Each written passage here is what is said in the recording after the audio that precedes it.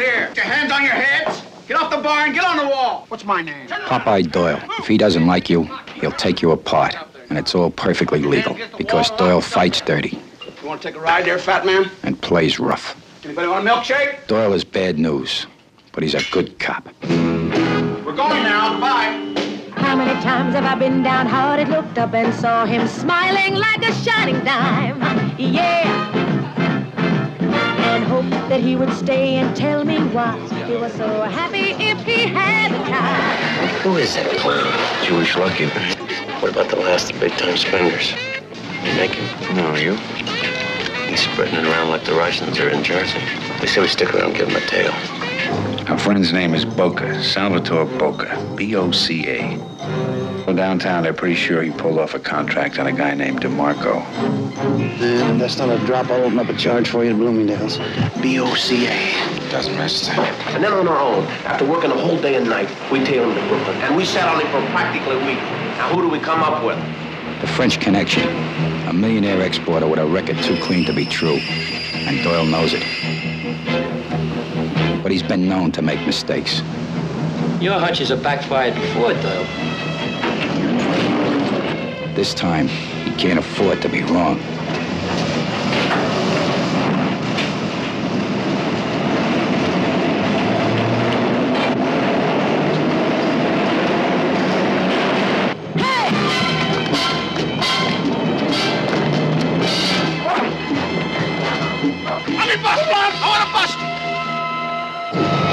I know the deal hasn't gone down. I know it hasn't. I can feel it. I'm dead certain. Last time you're dead certain, we went with a dead cop. All right, let's hit him. Hit him! All right, nobody move. Put your hands in the air. The stakeout. Popeye, it's me. The payoff. The chase. Don't stop. Hey, Coke, you all right?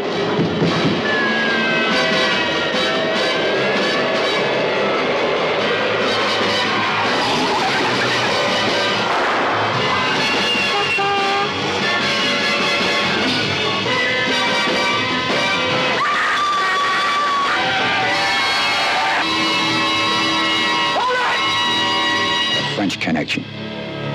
Transmission will start in 5 seconds from now. 5, 4, 3, 2, 1, in.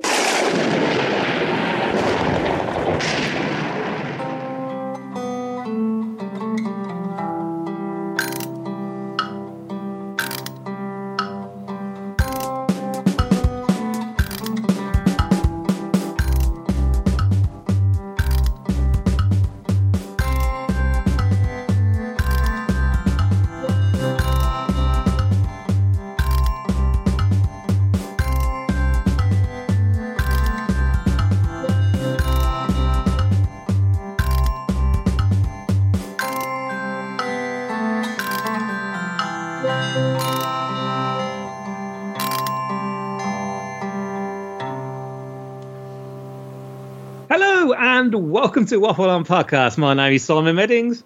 And I'm Mark C. Kelly. Deja vu. Deja vu.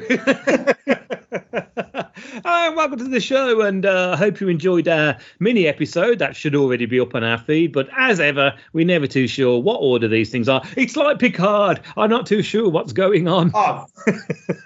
Right. Can we talk about that straight away? Of course you can, mate. Yeah. But the latest episode of Picard. Yeah. Have you seen it? I need to tone down my language on this. Okay, blimey. Borg. Yeah. What the F? Right? So, all the Borg Empire, she talked about it. They're all hugging. Meds. That, I was open jaw at that bit. Right, okay, yeah. You know what? Take a step back. I don't care what people say. I do not think this last series has been very good. Don't care. I don't. No, I'm agreeing with you. Yeah. You don't know what's going on. Right. Horrible thing to say because I don't like saying this. Patrick Stewart, too old. Mm-hmm. Don't make any sense what he's going on about. The stuff about, it's bad. There's that thing in it. We need to start doing back story about him being young. It means you've got no, because of that expression, Quentin Tarantino, you say backstory is because you've got no story. Yeah, although saying that though, I quite like the backstory. That's the thing I quite enjoying all this story about when he was a kid. I just kind of wish they'd done that in an episode. Story? As a story, maybe when he was on that table. Yeah. Maybe just had one episode and tell you all about that backstory. Because it's like someone saying on Twitter about this, right? If you're going to do that, why not just have a young Picard story? Yeah. Like young Indiana Jones. Have him going onto the Stargazer. Going onto the Stargazer, having the bit where he has his stabbed, like one of the great episodes of Next Gen, and have him showing how he became the captain. That's what, and I don't know, every episode is 50 minutes. And if you said to me afterwards, what happened in 50 minutes? I said, I don't know. I don't know. And maybe because I'm not the smartest or we're not the smart. I don't know what's going on. I don't know what the threat is. You know what? I don't know. You know what? I've had. Well, where's he? What's going on with him? What's the point of bringing Q into it if he's not going to be the main person? And I like the Borg Queen, but if you know your Borg law don't make any sense. No, they don't have leaders. They're a collective. They're supposed to have got rid of. They're meant to be like the beehive, though, aren't they? That's the whole thing. You've got the Queen Bee, and then I don't understand it because I know this is. Because you know what happens. Because at the beginning, you see the Borg, the new Borg, don't you? Is that what that's going to be? That's the new Borg, how it starts out. I don't know. Leave the Borg alone. Because this is like I'm going to talk about in the documentary. Yeah. The Borg, to me, is like a bit like the Daleks with the Who, isn't it? When they run out of ideas they want to get the fans back, we'll put them back into it. They've done the Borg too much. Done it too much. We know every facet of the Borg. In the last one, it was near enough the bloody Borg again, but at least it was interesting with Hugh and the Borg cube. I bring the Borg back again. Also, I don't quite. I mean, you know when you had these geezers like with the guns, like the green laser sight, the new Borg in it. Yeah. So I was thinking, right, if they get shot by one of these Borg guns or whatever it is, does this mean you get implanted with No, it weren't. It was just sort of like that's just a laser sight, but it's green. Yeah, so that was a bit crap. But the other thing that really confused me, and I was thinking, hold on a minute, you know the house, Picard's house. So this is Picard's house before Picard lived in it, isn't it? Like, because obviously you weren't born in 2245. No. So are you telling me then in 200 years' time, or whenever it is, 23, 30, I don't know, 300 years, I don't know. That house would still have that same bookcase with the same lock on it. No, you wouldn't, because it would be rotten and falling apart. So how does this house, I could understand if they went, it just doesn't make any sense at all. That house doesn't make any sense. It's like that you know, the unless it's all a dream. A bit odd. But you know, you have the Vulcan, you know, who died. Then he come back as an emergency combat hologram. Yeah. What? Where does that come from? I don't know. I know you can write whatever you want in, but it's the last episode next week. Yeah, but wasn't all the emergency pilot, the emergency doctor, the emergency all versions of the Spanish guy. Was he Spanish or Mexican? What's happened to him? But that so because he had a massive beard and he had a moustache, and that's how you could tell the difference were. And now not in it, and I don't. The whole thing with the data guy soon as well, you're there going, oh, okay. But the thing is that, I mean, we can't get Discovery over here. And I know there's been a lot of people complaining about we can't get, legally, you can't get Discovery, and we're not going to be able to get Strange New Worlds because we don't have anything like that over here. Paramount Plus, no one has it over here. But apparently, and I don't know because we haven't seen it. But according to a few people on Tinternet, they've been like saying Discovery just hasn't been good. Well, I don't think Discovery was very good when I watched it. I watched it because it's Star Trek, and I'll watch anything to do with Star Trek. But about Discovery and the very first season with Jason Isaacs in it. Some good stuff in that, weren't there? I was Lorca, yeah. Yeah, Harry Mudd. I love that episode with Harry Mudd in it, when he's doing all the killings. And this is going to be good. And then it's sort of, as we're going to talk about in that documentary, it's bloody Paramount, isn't it? Yeah. Yeah. They don't understand what people want from Trek, which Disney do from Star Wars. Yes, exactly. They understand the product they've got.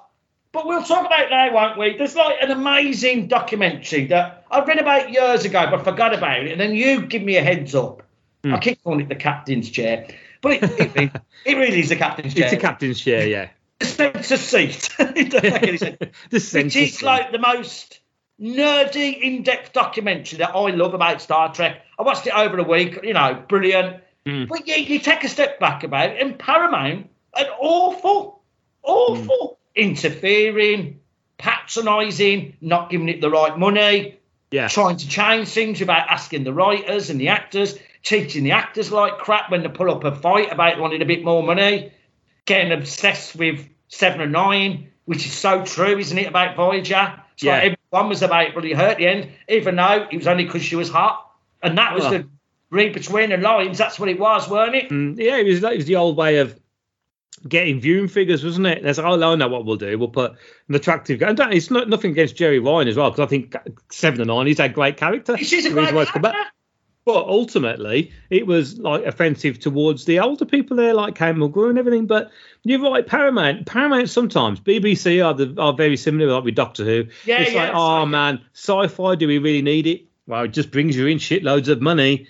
And it's also very, very offensive towards the people who listen to it, like watch it. Sorry, I mean, cutting out the whole British kind of like, and I don't know if it's just affected Britain or it's affected Europe or whatever, but stopping us from seeing it is such a backwards thing to do. I just don't know why they've done it. I don't understand why they've done that, because surely we've got to change it because of the depreciating returns on Star Trek. Well, because the product's not good enough. Like, Disney understood when they bought Star Wars, everyone was worried about them TV series, weren't they? Of course, Are they going to water it down? In fact, it's made it stronger. That Moonlight has made it stronger. Right? Make it better. Well, both me and you were very vocally, critically worried about Disney taking over stuff like Marvels to a certain degree, and definitely Star Wars, because I think we'd been burned slightly with George Lucas's tampering and making Greedo first and all that kind of bullshit. But and absolutely fair play to Disney. You only have to watch Moon Knight now to realise what direction they can go in any genre, and they're not treating people. You still get the whinge bags. You'll always get that in any kind of fandom. Oh, look, it's sticking the fan box and all this kind of bullshit. Well, yeah, because sometimes you've got to play to the people who watch it. You're not going to get. Although saying that, my daughter who's 12 absolutely loving Moon Knight. Right? But it could be the fact that she's watched loads of programs that I watch that have violence in it, because she knows the difference between comic book violence, and anything else. I was watching the other day. I can't remember, but it was bloody violent. I will tell you what I was watching. I really, I said to you the other day, I really want to watch some Tarantino. I want to have a bit of a binge of trying. And I was on my own last night, and I thought, well, I'm watching Django Unchained. Oh, amazing. Man, I mean, considering as well that the dogs ripping the guy apart and the end Candy House gunfight was actually longer, but he had to trim it down. But you watch that, and then you think, well, this is it's just blood splattering everywhere. It's amazing, isn't it? It's amazing. And also, I've suddenly realised as well how great Leonardo DiCaprio is in that film. And also, how I don't think I noticed at the time, which is stupid of me, but how Samuel L. Jackson's character, Stephen, is playing a crotchety old guy bent over with a stick. And then when he goes in that room, he's sitting there perfectly normal, talking to him, thinking, hold on a minute, he's acting as a crotchety old man. Yeah. And he's like, I didn't really get that beforehand, stupid me, but there you go. Yeah, it's like the Django Unchained's got one of my favourite funny bits in the bloke with the masks. That bit makes me fucking laugh, or the world goes, fuck you. With Jonah Hill. It's Jonah Hill, isn't it? Yeah. I love that bit. Fuck you, and you do it. My wife stayed up all night doing these. Yeah, because I didn't even know it was Jonah Hill. That's the thing. It is an amazing film. I'd say, it's probably a little bit long. The Australian bit at the end, I don't think you need. That's actually one of my funniest bits. Is it? That's a really bizarre bit, isn't it? I just love the way that Tarantino gets blown up and it's just his boots standing there. Yeah, it's a bit corny, but I did like that. I must admit. No, but anyway, but I don't know. I used to so look forward to Star Trek, and the last few years, I've been so disappointed. Even in the films, the last film, the one wrote by Simon Pegg. I rewatched it at Christmas, and it's not that great.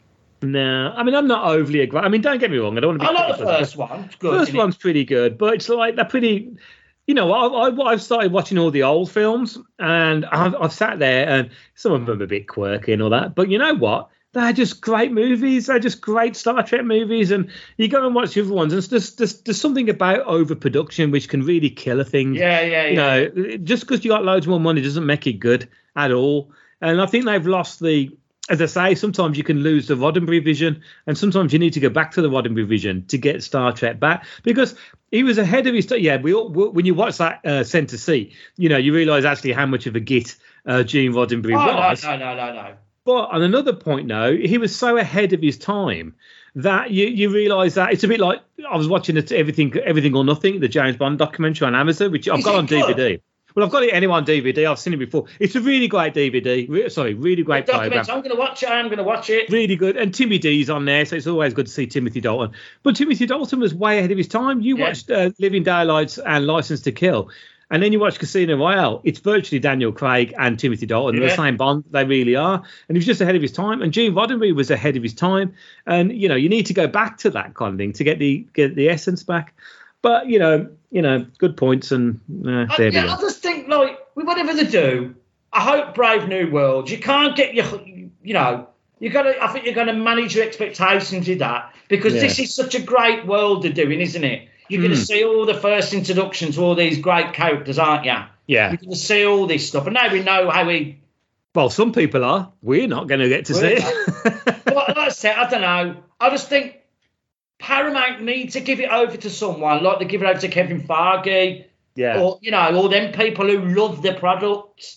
It's like we talk about this. Tarantino, give him that Star Trek. Give it him. If you want someone to, we got no money, this and that. Well, he's all about scripts, and you want to do amazing dialogue in Star. Give it him. And that's what you want from Star Trek. And it's some good dialogue, and just let it go. Or like we said, oh man, just get Disney to buy it. Yeah, it's the monopolies of that though, isn't it? But I mean, I don't know. Well, Amazon. Like you say, though, if they're not sharing it, they're not going to get more viewers. So soon that's going to be their share prices are going to go down with the. I don't understand that thing. No, I don't share it to everyone. Get also, I'm watching it. Yeah. Also, you're going to get that Star Trek ideology, isn't it? At the end of the day. Yeah. But you're just going to get people going, well, fuck you then. I ain't going to bother. And then that's what happens, isn't it? It's the kind of thing that happens on that. But anyway, let's crack on with what our initial podcast said. Kel, what do we do before we finally get into the conversation of it? You play the theme tune.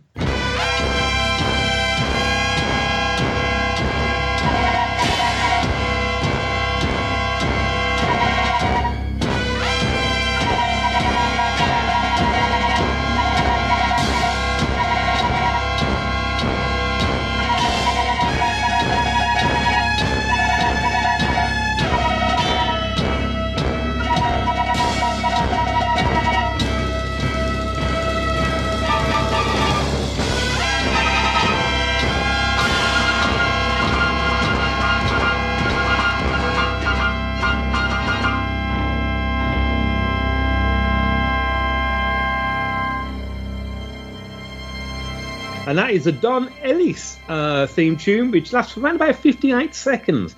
Now, we are talking about, Kel, French Connection. We've been on about doing this for a long time. And I think because it's directed by William Friedkin, and this is a year before The Exorcist came out, did you think the theme music is slightly Exorcist-y? Yeah. But It is, isn't it? It is, though. But I was looking on the thing, and I was having a look today. The British films out in this few years period, Meds.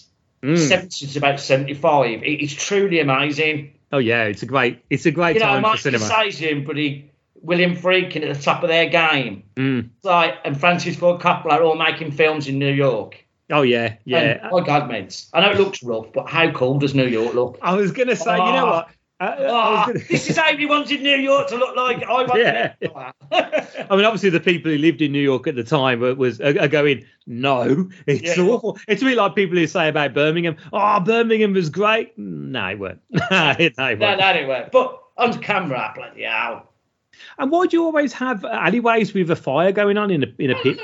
Like I said, it's all them. I don't know, mate. I don't know. Maybe. I don't know. Well, I think it was really, really rough then, weren't it? Oh yeah. And that's the thing. It makes sort of rough, but sort of romantically rough. Maybe because we were kids when we were watching all this stuff like the Warriors and all that. This in the 70s period where it looked pretty cool. But like you're saying, they were bankrupt. Crime was ridiculous. Corruption was bad. You had violence was everywhere. The drug problem was bad. But I don't know, something about it looks. I don't know why everybody think. It's like, why is there always like I said, there's always people like crossing the road with bloody prams when there's people driving about, and we will talk about this in a bit, which was real, weren't it? Anyway. No, that bit wasn't, but we'll get onto that. So the basis of it, just and I'm just reading it out, is of course it's a directed film by William Friedkin.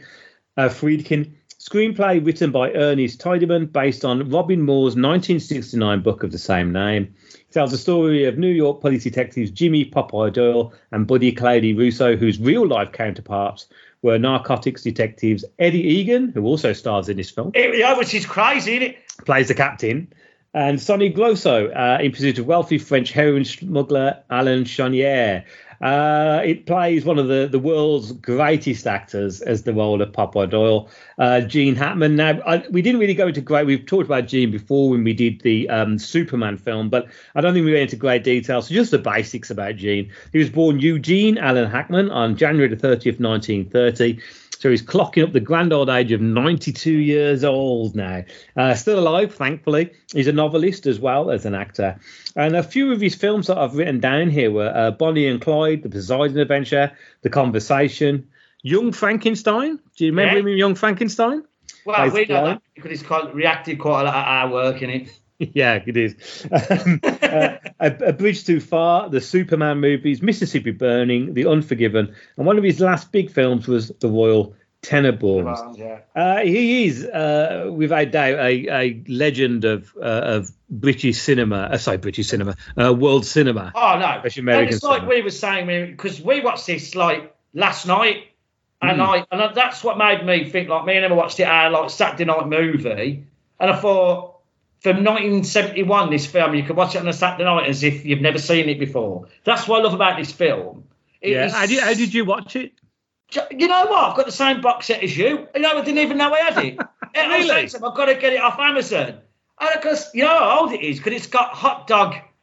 It's got the hot dog magazine thing on the front of it. How old's that? So, like you, I've got so many. I don't even know what I've got anymore. I don't know. Well, I need to put them in a book. I know you do. Well, I do. Everything is catalogued, but obviously, I unlike you. I mean, I've got a room that is dedicated just to me, which is a bit selfish. But it is a library, and that library is the whole of a wall of all films and DVDs. The only downside of that, of course, is that I'm so obsessed with having everything in alphabetical order that when I buy something new, I have to move everything down a little bit, which is like bloody annoying. Yeah.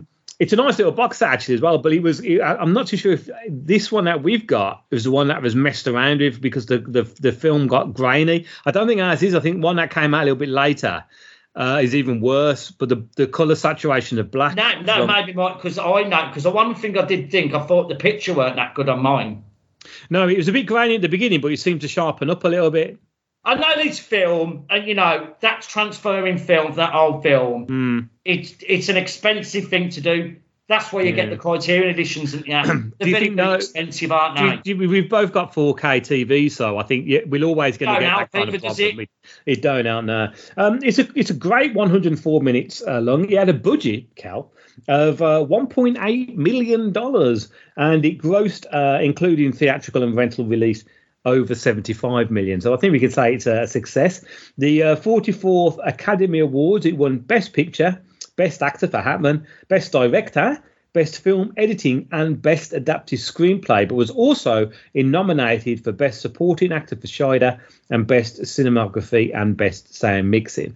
Other actors in this, of course, is Roy Scheider. We have talked about Roy before in our Jaws episode. He's not in this film. He's not in it a lot, really, though, is he?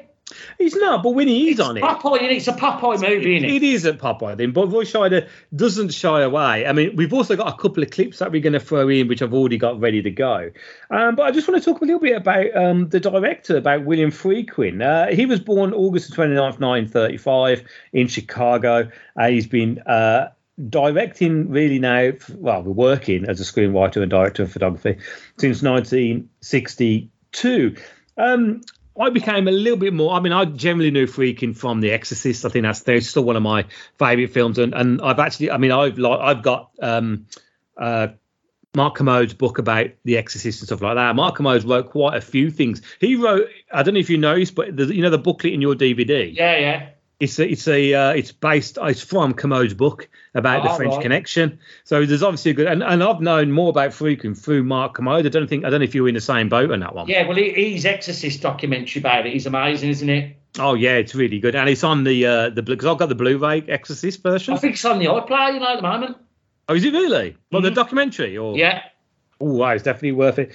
But there is I don't know if you've seen it. There's a film, an Italian documentary called Friedkin Uncut from 2018. Do you know what? I was about to say it's amazing. Oh, is it available to watch anywhere? Well, it was on Netflix. I watched it on Netflix, right? And I told Ray about it at the time, but it is amazing because another person, William Friedkin, grumpy bastard. Right? Yeah. And it's true, like, people always have a go at Friedkin. Oh, like his bloody films that went downhill. When you did the amount of films he did that good in the 70s, no one can ever live up to films like that. No. It's like Spielberg, isn't it? His films are never going to be as good as his films in the 80s. Well, when you think about the fact that film, that documentary that was done, it had the likes of Wes Anderson, Dario Argento, Francis Ford Coppola, William Dafoe, Philip Kaufman, Matthew McConaughey, Michael Shannon, Tarantino, and Edgar Wright, all on a documentary talking about one person. Yeah. There's a reason for that. Like I said, I think when you look at them films he did, from 70 to 80, and then some of his 80s films are quite good as well. I don't think there's many people who, even Tarantino said the documentary, you've got to stand back and sometimes you go, he's a genius. Yeah. He changed filmmaking. Well, I was going to say, you think of like, I'm not a massive fan of 60s films, really. I like some of them, but I find them all a bit nice. And then you get into the 70s, and you think about this film, it's such a bleak film, isn't it? Yeah. And like dirty, low down, guerrilla filmmaking before that was a term. Well, you had Cruising as well, which is a Friedkin film that came on as well, and as we've said before about the stuff like Mean Streets and all this kind of stuff, and Saturday Night Fever and everything that we have. I mean, we've talked about the romance that we have about New York many times. There's stuff like, when you go into a bar and stuff like that, and there's something about that. I like the idea of dirty bars. I like dirty bars because you're there for a reason. And that's it. I don't like the light bars. You're not there to eat. You're there to drink booze and get busted by cops. Get beat up by Popeye. A bit by Popeye. Now, there's a lot when the film starts in this. I like the fact that it starts off really in Marseille, and even Marseille. Marseille now is very much of a cultural city. It's very kind of a romantic. Yeah. In here, when we see it again, like New York, it is bloody rough, and I love the killing in that as well. So what I like about it is the fact that the guy has got a fresh baguette. Click that stereotype. The way the killer just grabs the baguette, pulls a bit off, and then walks off. No, this is what I was going to say to you. I'd forgot because I haven't watched this film in a few years. And every time I rewatch it, I just forget how fucking violent it is. Oh, yeah. The violent, the killing in this. The blood's colour's a bit off, isn't it? Oh, I don't know. I don't know if that's transfer, but it is definitely. Maybe when you saw that on film, it might have been not as bright. I think that because you look at it on DVD, Blu-ray, it looks just weird, doesn't it? Yeah, it's pink. It's pink. like a pink. It's like a like pink. I said, that colour. might be to do with the colour saturations being buffed. You know, when they try to. Like I said, I'd like to see it on like original, you know, like film. That'd be quite interesting to see. But apart from that, it wouldn't surprise you like that. I mean, stuff like the Electric Bias of you went and saw Taxi Driver there. I don't know if you saw it, the Electric. Did you see the Electric? Or was it saw someone Electric, else? yeah. You saw the Electric. Okay, so you've got the likes of Taxi Driver there now. I think there is Mean Streets is going to be coming there as well. So it wouldn't surprise you if you don't get the French Connection going on. I'm going to watch it. Definitely going to want to watch it on original film. Even though some of the films are so dirty on that Taxi Driver. Some of it was unwatchable because it's like, bloody hell. But it has got that warmth to it, hasn't it? That DVD and Blu-ray hasn't got. No. And again, you know, I mean, you need to spend shitloads of money on these things to actually get it right. And the only person who's been able to afford to do that recently was, of course, Peter Jackson when he did the Beatles documentary. Yeah. You watch that and also the Bond films. They are amazing. They are superb. I started watching The Living Daylights the other day. Because we'll have to see Marianne Diabo next week, and I'm kind of there going, oh man, this is like, you know, it's. I'm not 100% sure what the grading is on the Amazon thing. What the upscale is? Is that the same as your Blu-ray? I'm not sure. It could well be the blue. I'll tell you what I'll do is I'll watch From Russia with Love, because that's the one that's got a really close up of Bond's jacket, and it's amazing because you see all the stitching on it. So and as well on Amazon, there is a section for, like, they call it Ultra HD, don't they? That's the thing. Yeah. Because that's 4K. Don't you have to pay for that though? No, I don't think you do, because I watched something that was UHD on Amazon. Yeah. Oh, The Boys. We watched The Boys in UHD. Oh, okay. And that was because I didn't know that 4K is it's what you call it. It's a company. I didn't know that, you know. Oh, no, I didn't know that. It's like Tannoy. Oh, is it really? It's a company name. 4K was a trademark, and that's why they call it UHD on that, right? But it's basically 4K. So have a look on there. But that's a good point, actually. What them I'd like to look at it. Anyway, we're getting away from the point there. We're getting away from the point, yeah. But what were you saying? I've forgotten now. I'll just jump right back into the film. Yeah. With Marseille. And then when he goes to New York, this is where the whole thing about the French Connection is going on. Now, the whole chase with the Santa Claus is based on a real situation. That's what they used to do. Doing stakeouts, you'd have one of the police detectives dressed as Santa Claus, singing, doing the thing, and another guy on watch out. And then when the guy saw that the deal had been done, he would met the people around him singing Jingle Bells. And that was a cue for the other police officer to go in there. Now, we've got the clip from the Santa Claus chase interrogation, which is a good cop bad kind of thing. So we'll play that now.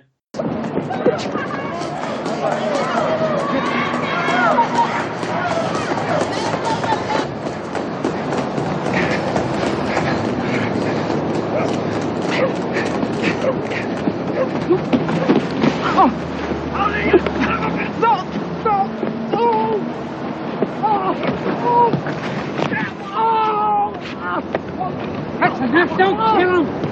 That's enough! Get out! Come on, give me a break! Please, come on. Hey, there's nothing, man! Break your ass! Come on! Hey, come on! Get out! Hey, stop it! Stop it! Will you stop it? Come on, man! Stop it! Get over! Come on! Give me! Come on, man! Let me bust one! I want to bust you! I want to bust you! Let me talk to him! Let me talk to him! You got a friend here, buddy! You got a friend! You gonna tell us who your man is? When's the last time you picked your feet, Willie? Who's your connection, Willie? What's his name? What? Answer him! No, man, no! Hey, no. Is it Joe the Barber? Joe the Barber, right? No. That's who it is, isn't it? Now, don't give us any shit. What's Joe's last name? I don't know, man. Yeah, all I know is he lives on 125th Street, man, above the barbershop. What side of the street do you live on? North or south? North or south? I don't know what you're talking about, man. I don't know. I'm asking you what side of the street he lives on. Hey, shithead. When's the last time you picked your feet? Huh? Yeah, what's he talking about? I've got a man in Poughkeepsie who wants to talk to you. You ever been in Poughkeepsie? Huh? Have you ever been in Poughkeepsie? Hey, man, come on, give me a break. Hey, I don't know what you're talking about, man. Let me hear you say it. Come on. Have you ever been in Poughkeepsie? You've been in Poughkeepsie, haven't you? I want to hear it. Come on. Yes, You've been there, right? Yeah. You sat on the edge of the bed, didn't you? You took off your shoes, put your finger between your toes, and picked your feet, didn't you? That's it! Yes! All right. You put a shield in my partner. You know what that means? God damn it! All winter long, I gotta listen to him gripe about his bowling scores. Now, I'm gonna bust your ass for those 3 bags, and I'm gonna nail you for picking your feet in Poughkeepsie. Now, I love that thing, and that's where you get the whole thing of you're still picking your feet in Poughkeepsie. Which is a real thing. That's what he used to say. But I don't know whether that's scripted in this film. But Roy Scheider, when he turns his back and he's laughing. Do you reckon he's in character there, or do you think he's actually breaking? It's hard to say it because this film was probably so loosely done, wasn't it? They had no money, and I don't think they were doing loads of takes. 35 takes of Gene Hackman having to run in a Santa outfit. And he nearly came to quitting, apparently freaking to get Gene Hackman, because Gene Hackman in real life is not a grouchy, racist person at all. He's a liberal, isn't he? Yeah, he struggled to be able to say, it's a bit like we were saying earlier on about Django Unchained. Yeah. DiCaprio struggled to say the N-word. Like we don't like saying the N-word. And as Samuel Jackson said this is like every Tuesday to us. And he had to say that to get Gene Hackman into a pissed off, angry mood. He used to tell him that he was shit. He'd say, rubbish take, we'll do it again. And just push him. But 35 takes to get that one. And that's why when you see them running up there, Hackman Scheider's ahead, and he looks like Hackman's got Stitch. Yeah. Because he's running, and I think that's really fun. Because you do anything, well, he's not going to be fit, is he? He drives around in a car and all that, and that's what I like about him. He ain't as bad as Harrison Ford running. But he ain't. Look, I run like Harrison Ford. When I was watching Raiders of the Lost Ark the other day, and you can see him running that, and Harrison Ford's a slim geezer, but he looks like me when I'm running. Slightly fat guy running down. But it's like that scene. It's like, bloody hell. People talk about police brutality. Yeah. No fucking around. They're racially abusing. They kick the shit out of him. They kick the shit out of him. And then Cloudy turns around and says, well, you leave him alone, And then he gives him a deck. He's just casual kicking him when he's down. And you think, bloody hell, that's... This is the thing with this film. Like, I think if you're a young person, it'd be very interesting if you watch this film now, if it'd make you feel uncomfortable. Yeah. Because you know that William Friedkin was once asked, is this film racist? Now, if you watch it now, there is a lot of racism in it. But he said it was race realism. Glad you said that. I was just about to say, no, it's realistic. About Popeye in this, he's horrible to everyone. Yeah. He is, isn't he? Oh, yes. Well, there's a line in it, and it's just after this where they take him and he goes, so I'm going to have to say the N-word, but it's in the line. Yeah, there's no way to say it, is there? Never trust a nigger, he says. Yeah. And Cady goes, well, what if he was white? He goes, never trust anyone. Yeah. It's in essence, it's a bit like Dirty Harry, the classic line Dirty Harry. He don't like niggers, spics, wops, limeys. He don't like it, and he goes, that's why he called him Dirty Harry. But that is it. But also the cop Eddie Egan. Got a couple of interesting facts about Eddie Egan, which I'll tell you a bit later on. That's what he was like, and that's what New York cops were like. Not everyone, obviously, but that's what a lot of them were like. He was grimy, and he turns around and he says a little bit later on, you go into a place, you clean it up, you come back out the next week, it's exactly the same. You're on a losing battle with that. And I think New York in that time, a bit like a lot of places, especially like Birmingham was like in the 60s and the 70s, it's a rough working class areas, and you can only do so much. And I suppose you see in modern day policing now, you probably go into the police force with every best intentions of wanting to clean places up, make the world a safer place. But then if you're seeing shit every day and being called a wanker and a cunt every day, and all this every day, day in, day out, sooner or later, you're not going to give a shit and you're not going to care. And I think that's the trouble. And films like this and all the other films from the 70s show that realism of what time's all about. It's like, when people talk about England in the 1960s, everyone sees flower power and Covent Garden and everyone wearing bright suits and Austin Powers and shit like that. Nobody sees what Soho was really like. Nobody sees what Whitechapel was really like. No one sees what the East End was really like. They were horrible shithole places where you'd get knifed and stabbed. It wasn't just Vivian Westwood banging on about. It's realism, and unfortunately, And it still happens to this day. You know, there is still racism out there, and you can hide it as much as you want, and you can tell people not to talk about it, or you can. I'm not going to use the woke word because I don't believe it's used properly anyway. But you can use all this stuff saying, "Oh no, you can't say that." Well, if you don't say that, no one's talking about it, and that's what's good about still showing these films, where you know you do see. It's a bit like I said to you about when you read Live and Let Die. You know, I'm sure there's somebody out there who gets offended by a bloody, you know, a feather falling on their head, would turn around and say, "Oh, you shouldn't have Live and Let Die because he uses the words Negro and Negress in it." Well, it was a film that was wrote in the 50s about Harlem. Yeah. You know, you can't get away from saying what. And also, there was a point as well where that's exactly what they used to call each other. But it's realism. That's what it was like. You can't hide it. You can't smooth these things over. And like I said, and there's no doubt, if you're a white cop dealing with scumbag, criminal black people all day, you're not going to see the nice people. No, and you're not. Like a lot of police to become very hardened to it, don't they? Very hardened to it. And like I said, he abuses Spicks. What? He does it all in this, doesn't he? Oh, yeah, he does it all. Now, Who's the one in the bar? Who's the wop? Don't he? Yeah. Well, no, he doesn't call them wop in that. He calls them a Guido, which is the worst term for it. It is, isn't it? Oh, really bad. And I don't know. But I said it's weird watching it now because this film would never be made now.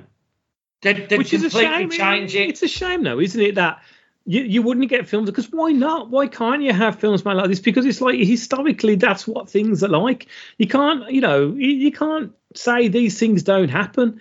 At the end of the day, thankfully, we've got a lot of actors who are very powerful in Hollywood, who are black actors, black producers, the likes of Samuel Jackson, the likes of, Jamie Foxx, and the likes of Jay-Z and all these kind of people who, I suppose Spike Jonze is the ultimate one for that, I guess. Is Spike Jonze? Spike Lee, sorry. Is the ultimate for stuff like that. But it's wrong of it not to have that kind of thing. But I don't know if there's a thing about the fact that on one of his cases, one of the cops got killed. Yeah. Right. Now, I'm quite interested in that because you never really find out what went wrong, and there's a thing that I've seen after this film. What you realise is that this budget's low film because a lot of the characters are not sketched out. It's such a bloody strict back film. Popeye. What do you know about Popeye really? He drinks too much. He's obviously an alcoholic. He lives in a one-bedroom apartment. He lives in a one-bedroom, and that's all you know. You don't know. Well, the funny thing is that you hardly know anything about Cloudy because when they finish work, they come on, let's go for a drink, and they go to that cool jazz club where Popeye seems to know everybody in that jazz club. So he obviously goes there quite a lot. Cloudy doesn't want to be there. He sits there, has a drink at the bar. And that's where all the story starts. And that's where the story starts because he looks at this guy on the other side and you think he's thinking something ain't sitting right here. I don't know who these people are. But he then goes, let's go and tail him. And you can see Cloudy goes, what do you mean going, Cloudy? We just finished work. I want to go home. And they don't go home. And they end up finding it all.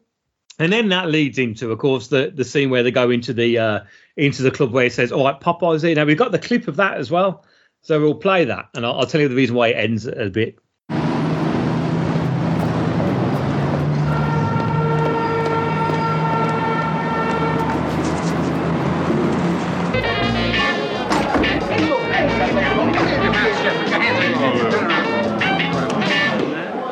All right, Popeye's here. Get your hands on your heads. Get off the bar and get on the wall. Come on, move. Move.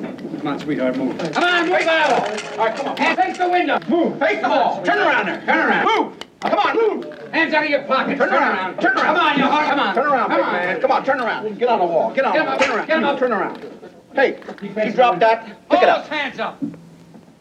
Pick it up. Come on, move. What are you looking at? All right, bring it here. Get your hands out of your pockets. What's my name? Doyle. What?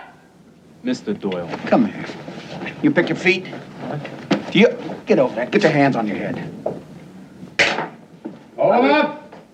We told you people were coming back. We're going to keep coming back here until you clean this bar up. Keep your eye on your neighbor. If he drops something that belongs to you. What is this, a fucking hospital here? Huh? Turn around there, fella. What we got here, huh? This belong to you? Huh? Stand up there, Naughty. Get your hands on your fucking head. Get in there. You want to take a ride there, fat man? Oh, bullshit. Huh? Pay attention. We're going to ask questions later. Turn around.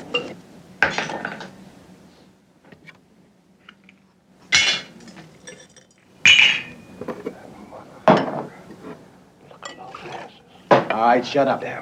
Shut up! Anybody want a milkshake?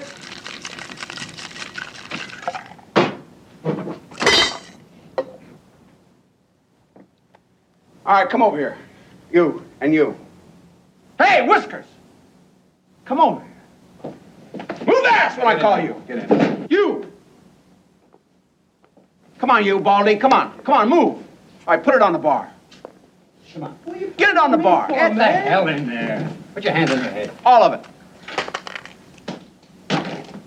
Smart ass, you drop something. Pick it up. You want that hand broken?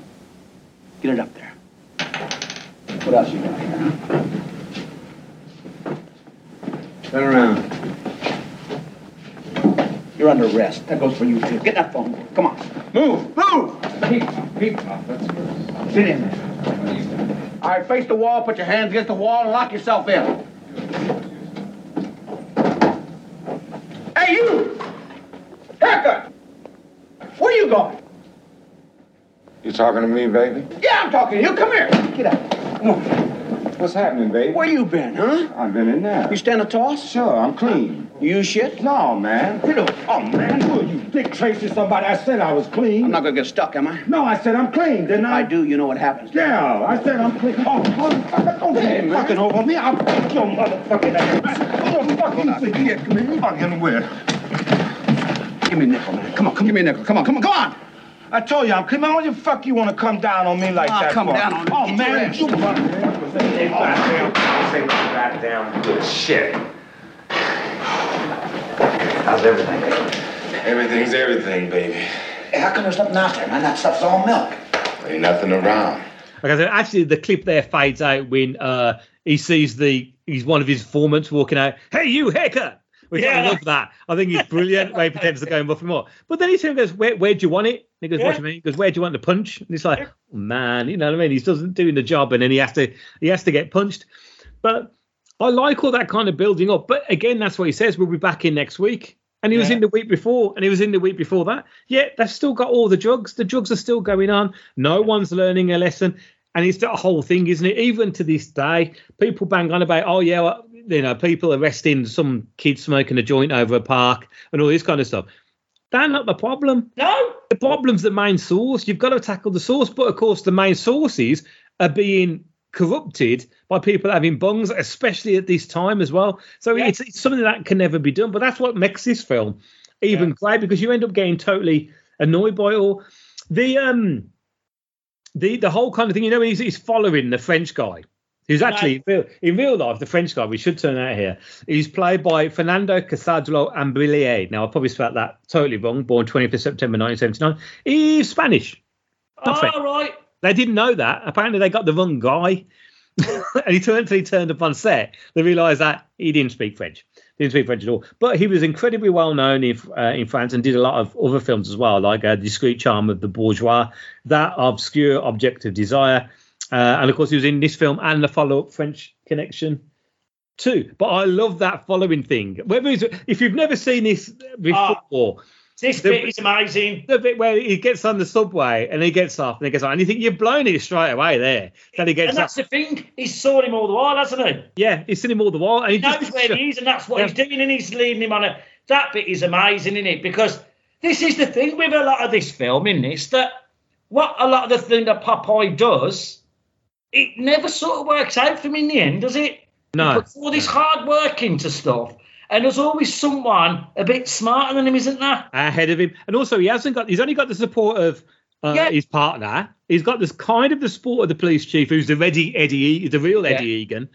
You haven't got the support of the other guy. The FBI taking the piss out. And that's the thing with Popeye in it, isn't it? That everyone thinks he's a bit of a dick, really, don't they? Yeah. Yeah, that's the It's thing. all Is it? full of bullshit. They all think he's full of shit, don't they? Which obviously comes from this bungled job Yeah. that he did before. It's Agent Mulderig, who's the guy who turns around and says, "You're the, well, last time you did this, we got a cop killed." Now he's with them in the car all the time. Do you know who the guy playing Agent Mulderig is? No, who's he? Okay, this is an actor and stuntman called Bill Hickman. He's the one who does the driving in this film. Oh, right. He's the stunt driver. He's had not about space money then. They had to do whatever. Well, he didn't did. they? But so old Gene Hackman did do some of the driving in it, but Bill Hickman did the majority of the driving in it. He also did the driving for these other films: Vanishing Point, What? The Love Bug, Ah, Bullet, what the? Point Blank, Bloody hell. The Great Race, Oh, yeah. and Diamonds Are Forever. Not bad. Hickman had been a close friend of James Dean, and on the day of Dean's fatal crash, Hickman was following him in a 1955 Ford station wagon, pulling the trailer for Dean's Porsche Spider. Bloody hell. I still think Diamonds Are Forever. Best Bond car chase in any of the films. Ooh, apart from the car when he goes down the alleyway and then goes, because he goes that way, because they filmed it going in the one way.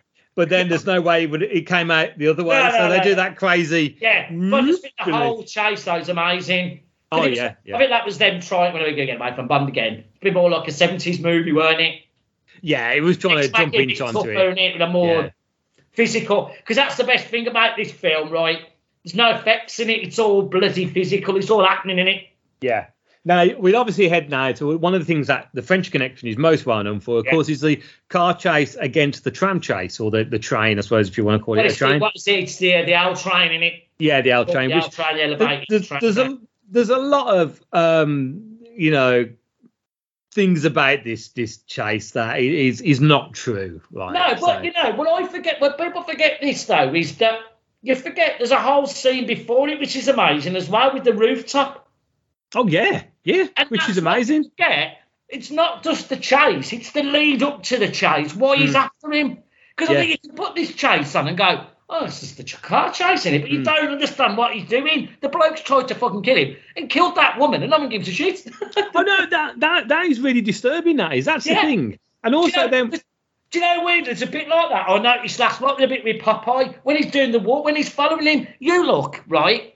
Where, because a lot of this is like, you can see it's guerrilla filming, isn't it? It's got him and they're filming him in the crowd, aren't they? Yeah. And he walked past, there's a bloke passed out in the door. Oh, yeah. And he could be dead, and he just don't give a shit. No, he just walks past him. No, and that's the thing with him. With Popeye, he's prepared to put up with all this shit to get what he wants, and he's so, caught up in his goal, isn't he? It's a bit like the just sharking thing. It's obsession, isn't it? In the end, it's all about his obsession with it, isn't he? You saying that about the guerrilla filmmaking, right at the beginning with the clip that we played earlier on with the Santa Claus beating up thing, when they drag him in that alley with the little fire in the middle of the thing, if you look, there's a woman walking down the road and she's just looking, going, what the hell's going on? Yeah. And so clearly there's no permits on that bit because it's not enough. And there is a thing about the whole, no permits going on. Let's talk about the legends of the legend versus reality. Okay, so this is the thing that I've copied off to Tinternet, right? And there's some other stuff there which I'll say. So the car chase was filmed without obtaining the proper permits from the city. Not exactly true. There was some permits done. Members of the NYPD's tactical force helped control traffic, but most of the control was achieved by the assistant directors with the help of off-duty NYPD officers, many of whom had been involved in the actual case. The assistant directors, under the supervision of Terence A. Donnelly, cleared traffic for approximately 5 blocks in each direction. Permission was given to literally control the traffic signals on those streets where they ran the chase car. Even so, in many instances, they illegally continued the chase into sections with no traffic control, where they actually had to evade real-life traffic and pedestrians. Many of the near collisions in the movie were therefore real and not planned, with the exception of the near miss of the lady with the baby carriage, which was carefully rehearsed. A flashing police light was placed on top of the car to warn bystanders. A camera was mounted on the car's bonnet for the shots from the car's point of view. Hammond did some of the driving, but the extremely dangerous stunts were performed by Bill Hickman, with Friedkin filming from the back seat. Friedkin operated the camera himself because the other camera operators were married with children and he was not. So there was a lot of things in there and it wasn't one single shot. Obviously, that's impossible to do. And there was obviously repeat shots and stuff like that. But it is still, I think, one of the greatest car chase scenes. But not only because of the fact that the driving is so superb, but the acting of Gene Hackman, because you can see his frustration going on all the time when he crashes, when he gets going again. He's screaming at the window, get out of the way, get out of the way. And he gets annoyed when someone gets in his way.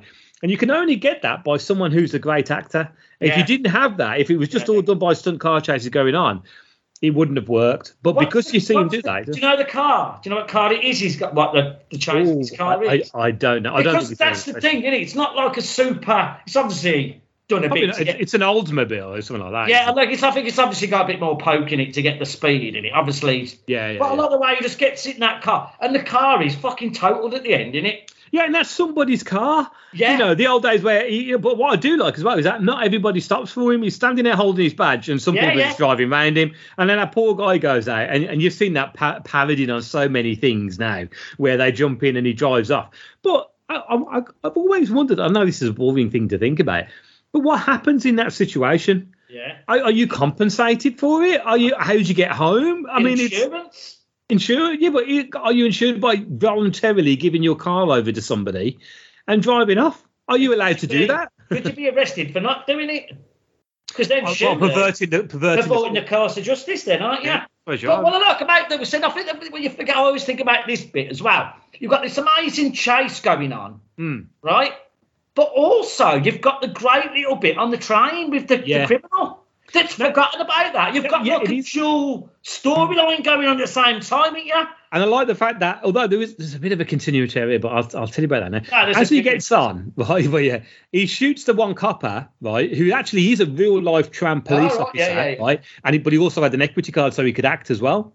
So he gets shot. Loads of people, scream. He goes down into the end carriage, gets into the driver's carriage, which everyone forgets as well, that he's holding now the train driver hostage, who ends up having a heart attack and probably dying. So that's another poor bugger. But what I like about that, though, is that a load of the people, the other stewards, and some of the passengers are trying to get in and helping the guy out. He's like an army person, isn't he? Yeah, but not one of them walks over the body of the copper. No. So, no, he's not there anymore. It's like when you play a game and suddenly you've killed someone and you turn around, that body's gone. And you think, what? Where did the body go? You know what I mean? It's a bit weird. But I love that as well. That whole tension in the cab. You feel sorry. You feel so sorry for that train driver. And then he kills over and has a heart attack. But the train just slows down. Now, does the guy slow the train down? I think, because I think I was looking at this. I think it's something to do. They've got, if it runs through a tracks, it knows that something's happened and it automatically, the train slows it down. I was going to say, in case they've had something happen. But I like that bit because he gets out the thing and he's got a right smug look on his face that he's got away with it. And he's down the bottom of the stairs, you know.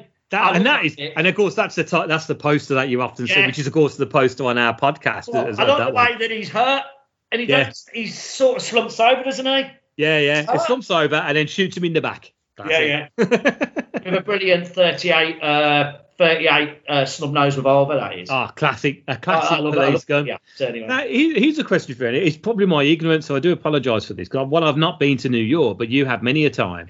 Is that train still there? The L train, yeah. But it's still there. The L train's not in Manhattan. It's sort of it used to be Brooklyn and Bay Ridge and all them places a bit out. So that's outside and then that goes underground. A bit like the way in London, you know, if you get the tube out of London. Yeah, the LDR. You know, if you go out on the like the DLT. DLT. The Dave Lee Travis. the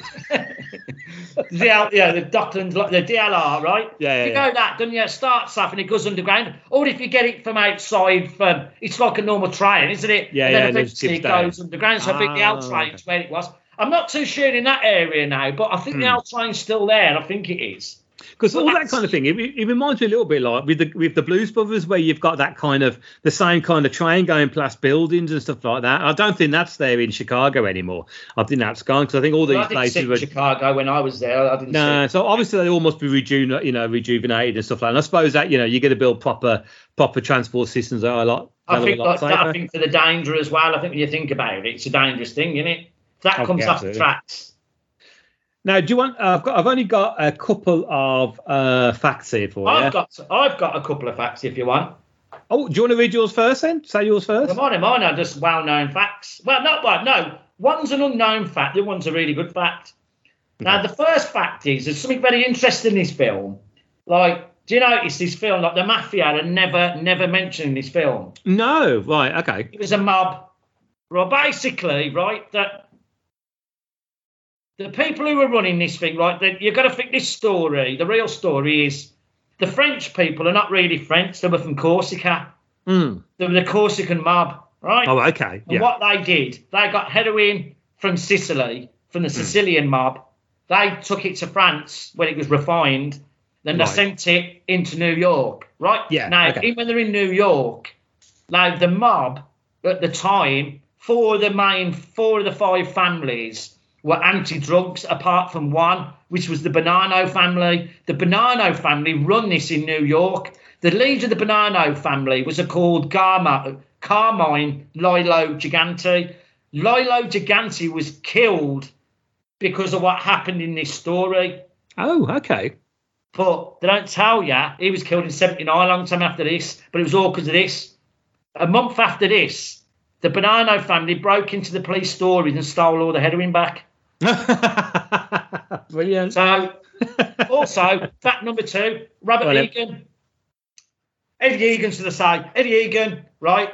He was the armourer on The Godfather. Oh, okay. You know the bit in the toilet? Yeah. With the gun? No. They had a crap gun. Yeah. He said it didn't look right. He said, I'll give you my gun. And it was his police revolver that he used in the French Connection.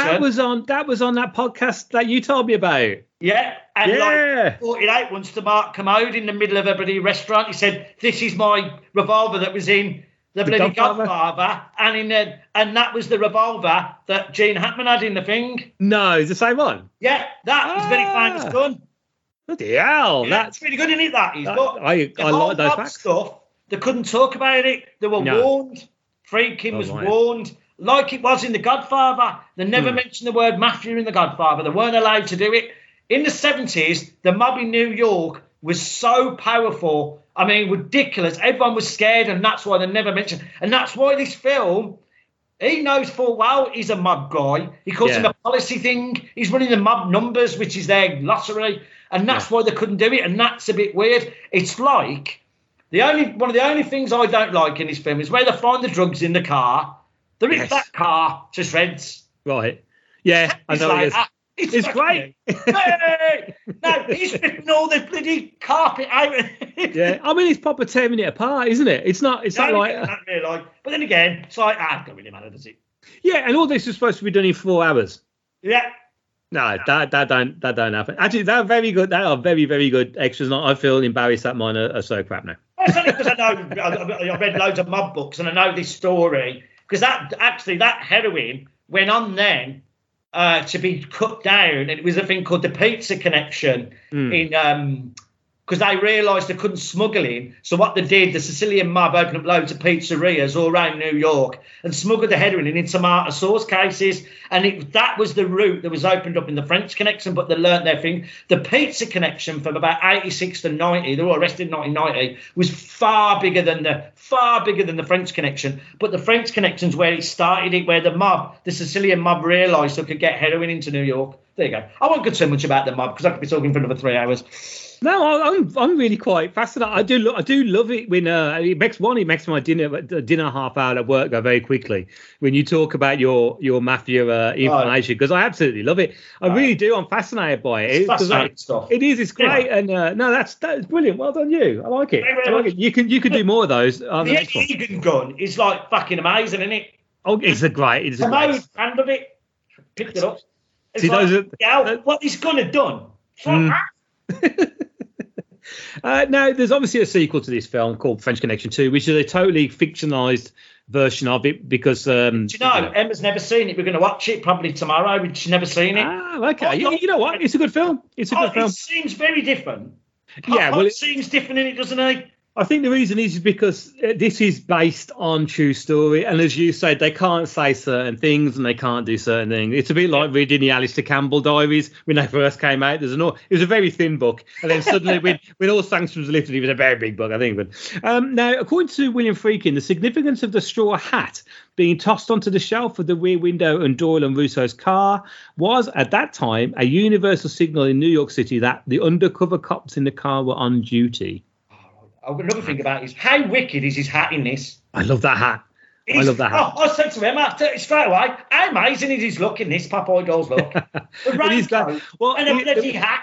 And also, you know the scene towards the end when he's capturing he doesn't get the Spaniard, does he? The Spaniard escapes, the French guy said, when he stands there and he does the wave like that. Yes, that scene, he's just like, and it's a well-known photograph that everyone said, but he does look amazing. The location of the bar where Doyle makes the milkshake is 1128 Myrtle Avenue, Brooklyn, New York. Is now a Popeye's chicken fast food restaurant founded by Arthur Copeland, who named the chain after Popeye Doyle. Popeye Chicken is named after that? Yeah. What? How amazing is that? Now, there was a made-for TV series. I saw read about it earlier in Wicked. Can you get it anywhere? You might be able to. There was only one episode. It was a pilot program starring Ed O'Neill, otherwise known as Al Bundy from Married with Children, who played Popeye Doyle. So there was. I thought that must have got your heckles up to have a look at that, wouldn't it? Yeah, you know what I'm like about Ed O'Neill. I love him. Even though in real life, apparently he's a miserable ass. Oh, is he? Yeah, there is.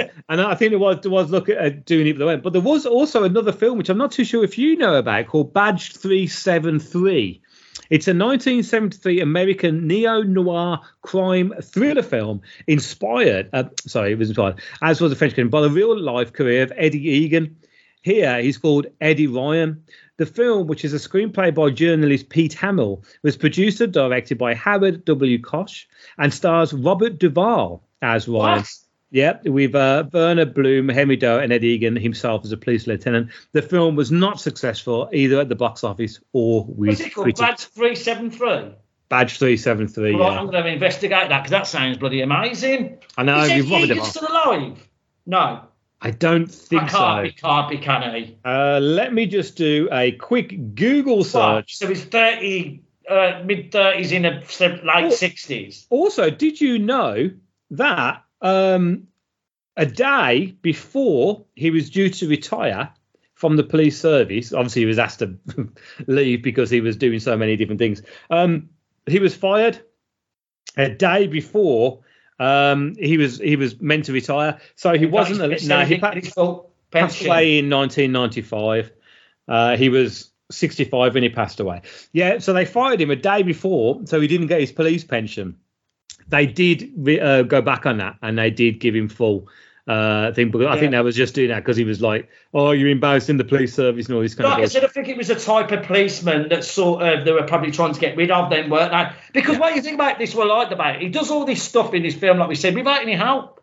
Yeah. Does he? Really? He just does it, doesn't he? He's got a couple of. I love the bit with the wire when I've got the wire as well. I love that bit. Also, the one thing we didn't talk about is when he pulls that girl and takes her back. Why is she handcuffed? Why is he handcuffed to the bed? Right. That is a really creepy bit when he's following her on the bike, isn't it? Yeah. And he pulls her, and then, but for no, I mean, I thought, she's robbed him, handcuffed him to the bed, robbed him, but she's not. She's still in the bathroom getting changed. Yeah, and you think, well, okay, that's whatever. It's a bit like the bit with Popeye when he's like, when he wakes up on that bar when he's been asleep all night. Yeah, and is it only me? He's drinking. He's been open all night. He just walks out, doesn't he? He just walks out. But is it only me, or maybe I'm looking too much into it, where you think to yourself, "Oh, you ain't brush your teeth"? Yeah. You know what I mean? Is it only me? Bar open all night with a bloke asleep. Maybe that's probably the reason why we love this old romanticized version of New York, where you could go to a bar that's open 24/7 and just lie there, like Homer Simpson's bar. At the end of the day, where you could just go in barfly, I suppose that's what they're called, barflies, aren't they? At the end of the day. Yeah. No. But it's like every time you said, you just realise this. I think the whole sort of propulsive nature of this film, it just doesn't stop, does it? No. Don't think. I was saying to my wife last night, it's like a film of movement, isn't it? Everyone's constantly moving, walking, chasing, running, driving. There's not many things in this where they're sitting around chatting. It's just no. And it's done in that kind of guerrilla filmmaking where the camera's constantly with you. There is a slight thing where they use the wheelchair in one bit where they're following down the rail track. And if you notice, the camera wobbles quite a bit. And that's because the cameraman jumps off the wheelchair and starts trying to follow him. But again, like I think The Fugitive did a bit of that with Harrison Ford, where it got you involved in it and you're there with them. The same with the car chase and stuff like that. Yeah. The car chases that everyone thinks are fabulous, one, because they probably are, but the ones where you're directly involved with, when you're in the car with it, the films that have done that, most notably with the Blues Brothers, Vanishing Point, and this film, with Bullitt, it was. Bullitt then. I think Bullitt's the most overrated car chase. Well, it is because he looks fucking amazing. I think we talked about this. He looks great. Oh. The car is obviously a beautiful green Mustang, which is always good. But it is a film that's repeated. The car chase is repeated. So that's why I think we talked about this on one of the last podcasts, where you just see the yellow Beetle all the time, and you think, well, it's just filmed from another angle, and you think it doesn't work. There's a run off where the car crashes. Yeah, and you see it in the background. The car driving. And then it's like when I heard this, I thought, well, it's not the French Connection. No. It's not like I said, I love a car chase. They're not done so much anymore, are they? I think logistically they're quite difficult to do, aren't they? I think they are, because we live in a more great one I can think of was the film weren't that great, but I think that car chase was like the Matrix 2. That car chase. Yeah, but then they had to build the road for it to be done. Which is insane that they did that, isn't it? Insane. I suppose you've got the Fast and Furious films, but then again, we haven't seen all the Fast and Furious films, so I've never seen one. I'd like, it's like the kind of thing. If they're on Netflix, I'd like to watch them. I'm telling you, the point is that's a lot of fucking hours, isn't it? Hobbs and Shaw I watch because that's on there, but there again, saying that, I like Statham and I like The Rock. So you got a buddy film, and it's more of a buddy film as it is a car chase film. I really like the Batman. I think they like the car chase in the last Batman. That's good. Did you like that clip that I sent you with the Adam West as Batman? Yeah, it's really good. Really good. But I really like that Batman film because it's like a chase in the rain. It's really difficult to do. Now, I'm playing that Batman game you recommended. Yeah. I'm stuck. Oh, for God's sake. What now? And it's really early on as well. So. No, it can't be like the other one you were playing on where you were stuck on the bloody fucking training screen. What you stuck on? You know the bit where you rescue the firemen in the building, right? I've rescued them all, and I've got some fire geezer in the back of my car, right? And then I go to drive off, and then suddenly a helicopter plane comes in, and I got a couple of cars. For the life of me, I can't. Am I supposed to just shoot the helicopter, or am I meant to shoot the cars on the ground first, then the helicopter? Because I keep getting blown up. I'll have a think about that and get back to you, but it's been a few years since I played that game. Yeah, it's fairly early on. It's fairly early on. Fucking hell. I'm going to go back to Assassin's Creed. I know where I am with that. Yeah, that's it. That is your problem because you played so much of Assassin's Creed the last few years. That's it. Brain's wide up to them games. It is wide, and I'm getting older, and it's just I just want to go back to killing people. No. I'll work it out. Yeah, but no, like I said, I hope there's people who haven't watched this film, and you think, because my God, watching this film for the first time would be amazing. Oh yeah, it's one of them things, isn't it, where you kind of slightly jealous of people who have never seen it. Now I have. Oh, here we go. We have got a few people who liked it on here, so we'll announce it on Facebook. I've left all social medias. So when I post something on the Waffle On, it will be underneath the Waffle On name. But Druss Adams, Paul Wright, and Ian Higgins, all big fans of the French Connection. And I do need to give a quick shout out to Stuart / Neil Morgan and Vanguard Comics, Kel, who gave us a little bit of a donation. That's one who I gave you some money when we was in the pub the other day. Very kind of us to do that. So yeah, check out Vanguard Comics, and always a massive shout out to Stuart / Neil Morgan, who very kindly supports the show. And you can, if you really want to. It's entirely up to you. We don't ask for it, but there's a button on our Podbean website if you want to go. We don't know what we're doing next. We do what we do. We have a whole list of films at work, don't we? But unfortunately, I'm not at work. When we get spurned up by something that just comes across our mind for 1 second, doesn't it? It does, yeah. There'll be something that'll pop up in the next month. They'll go, we got to that. Yeah, we have to do. But we'll announce it on Facebook or just be surprised. Just subscribe to our podcast. Jen will have all the information for you. And of course, we have always here for emails, which was not heard of Rob Kay because he's been locked up again. I'm sure he'll be released sooner or later when the streets are safe. Very true. Very true. Okay, so that's us for this month's edition. Hope you liked it. And we'll see you very soon. Bye. You've been listening to Waffle On. If you'd like to get in touch or join the mailing list, you can by emailing the guys at waffleonpodcast@gmail.com. You can also have some waffly fun by joining their Facebook page. Simply type in Waffle On Podcast in the search bar, and away you go.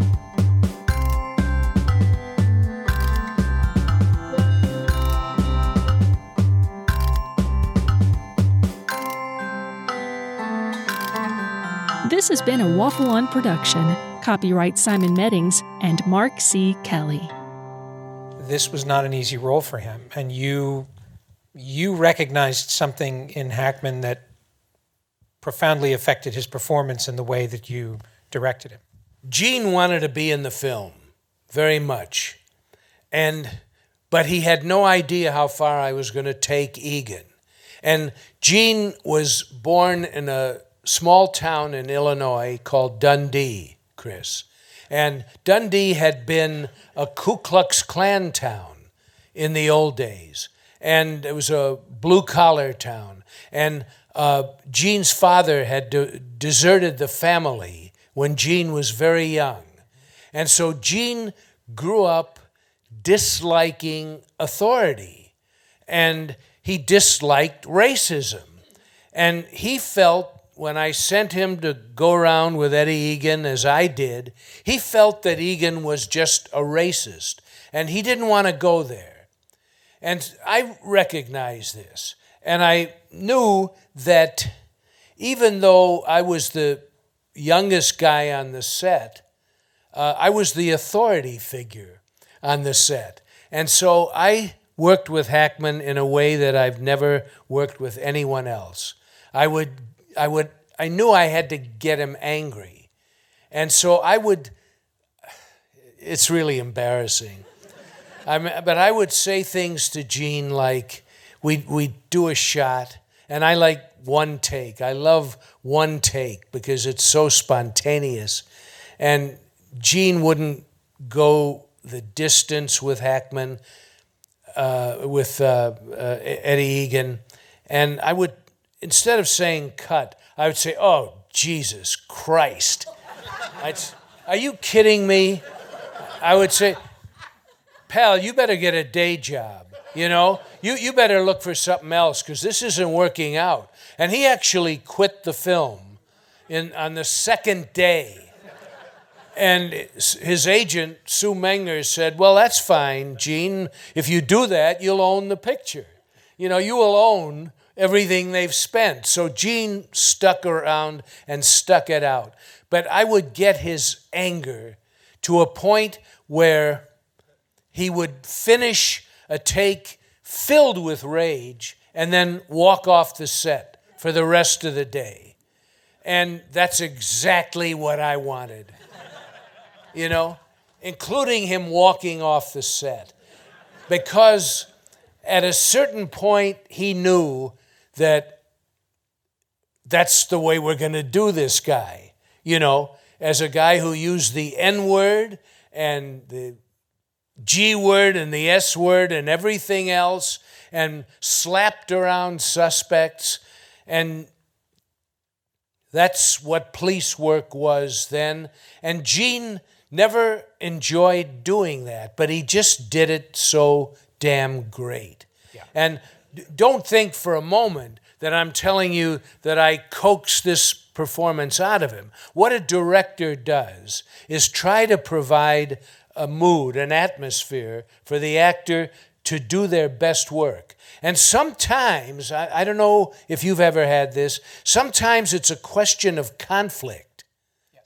You know, I remember reading how Stanley Kubrick got the young woman who was in The Shining. What was her name? Shelley Duvall. Shelley Duvall. He would get her crazy. Yeah.